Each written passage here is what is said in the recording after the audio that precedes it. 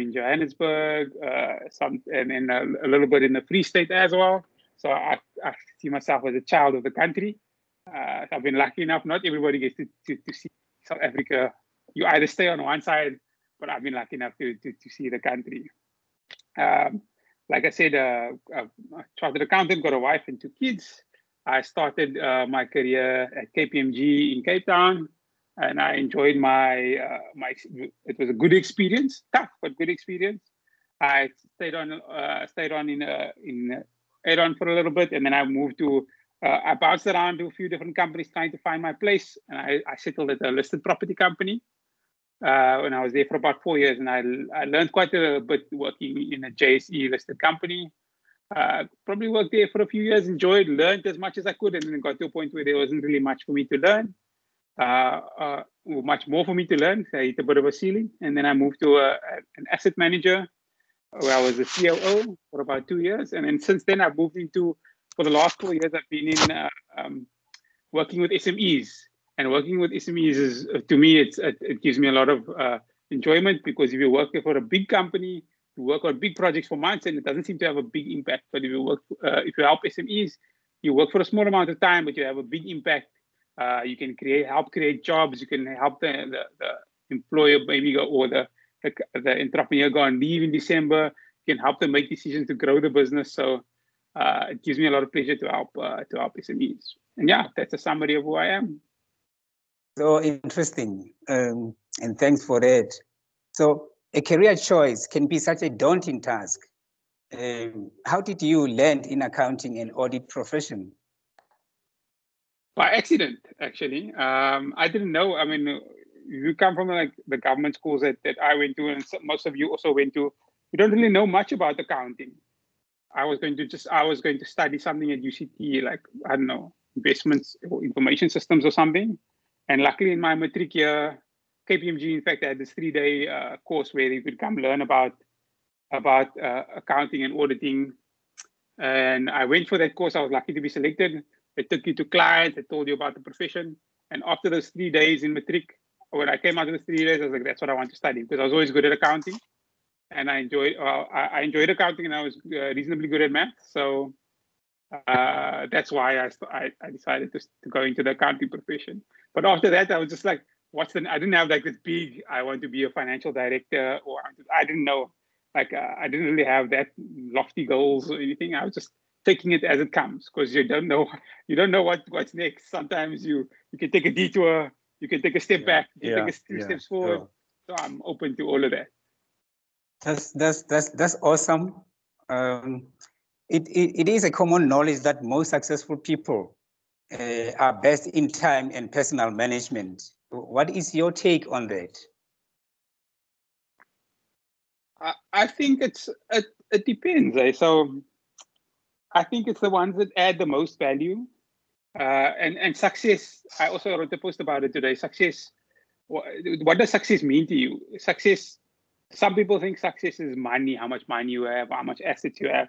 But you could have millions or billions and you'd be unhappy. Then would that really be success?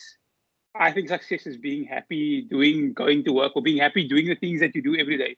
If you're not happy doing the things that you do every day, are you really successful? Because you spend most of your time at work. So you want to spend most of your time doing something you enjoy. And then from a time management point of view, yes, my time is very poor at this point in time. I basically have my calendar planned out the next week or two. Like, this is what I'm doing then. Like, there's very little slots. I'm trying to free up my time. If I don't plan, it's not getting done. If it's not in my calendar, it's not getting done. So you have to plan. And then also sometimes 1 or 2 things fall through the cracks, but you can't be too hard on yourself, as long as you make sure you deliver on your deadlines and you deliver on your commitments. That's the most important thing. True. Like the theme for today, for this episode, we said it's you are the captain of your own ship. So I really see you really driving this own ship yourself in a way that is such exemplary. So keep up the good work. Yeah. Thanks. Any remarkable experience in saving articles? The nice thing about articles was that I got to have a range of clients. So I worked, one of my clients was like a big retail company like Pick and Pay. And then you had big clients, and then you had like medium-sized clients who were not listed, but were still quite big, and then small non-profits. So because I was in the consumer industrials section of audit, I got to have the range of clients, big and small. If you, for example, if you're in banking or mining, you generally work with big companies, and you're generally specific to that sector. And I was lucky enough to be in a department where I could go into different sectors and different sizes of business. So I think that was very important. Well, if you want to be in the banking, then great, then go to banking. And if you want to be in mining, then yes, go to. But if you're not sure what you want to do, it's good to get a range of clients. So you can start saying, oh, I like that. Oh, I don't like that. This is a company I might want to work for in the future. I knew very quickly that I didn't want to work at like a pension fund or something like that, because it just didn't suit me. So yeah. Yes.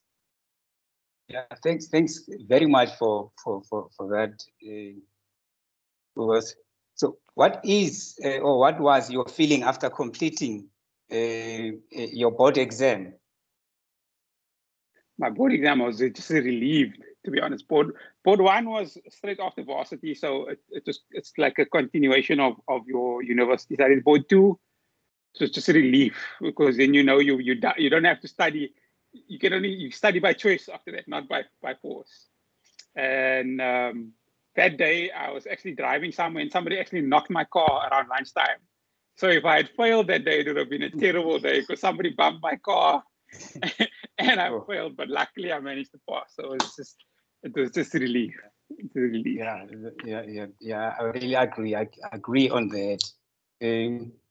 Just a touch on your background. I read one of your articles that in your experience, you in an accounting experience, at some stage you worked with people older than you, and I don't know if, because it's not necessarily on my nose, but if you don't mind, maybe just sure.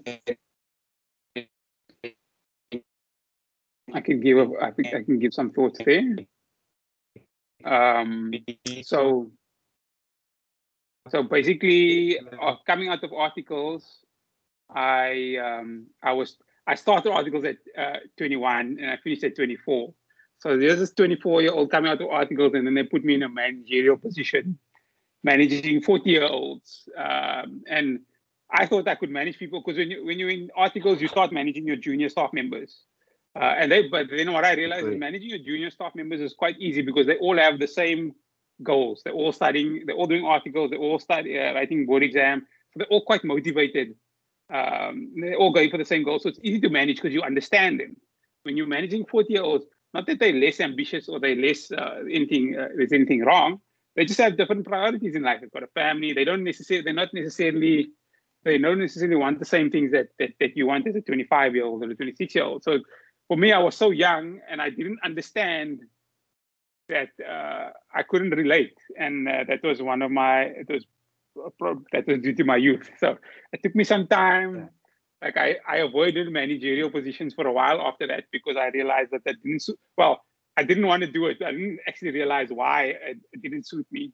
And as I got more experience, I realized, thinking back, like, okay, I was just too young to manage people of different ages, or senior people, or people, they're not necessarily senior, but they experienced. And so I learned from experience.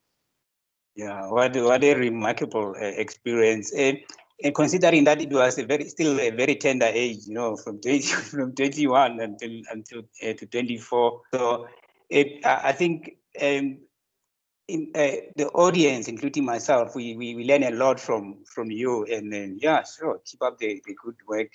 And then congrats for being an assessor. What can be expected in time to come? Thank you very much. So assessor is basically somebody who can manage psych trainees, or train people doing who are doing their traineeship to become a chartered accountant. They work every training office. So whether it's a big 4 company or a small company, it needs an assessor or a training officer to assess the trainees in that 3 years or 3 to 5 years of articles. And luckily, so I was the second person in my company to qualify as an assessor. So now I can sign off on people's 6 monthly reviews, the annual review, and that I can be a training officer for a company if they were to set up a psycho training office. So I help create future CAs. So, or I help foster future CAs, and that's a big responsibility, but it's something that I'm looking forward to. Yeah, for me, when I saw the assessor, I thought of the SACA, South African Qualification Authority, something like that. I said, sure, this must be very huge task. No, it's not an insurance assessor or anything like that. It's more specifically for psycho. Oh, sure. So those well in the know, they say we meet to part and we part to meet. That's all we have time for. Stay tuned for upcoming episodes. We want to thank you very much, Mr. Oswald, for this time you've offered us. We also thank the audience for their time. We appreciate this very much as part of the personal self-development. This will help will help many people indeed. So we thank you very much, and thanks, Emilio. Thanks, David. Please do share the link with me so I can have a look at it when you do post it. Sure. Okay. Thank you. Thanks. Thanks, everybody. Bye-bye. Bye-bye.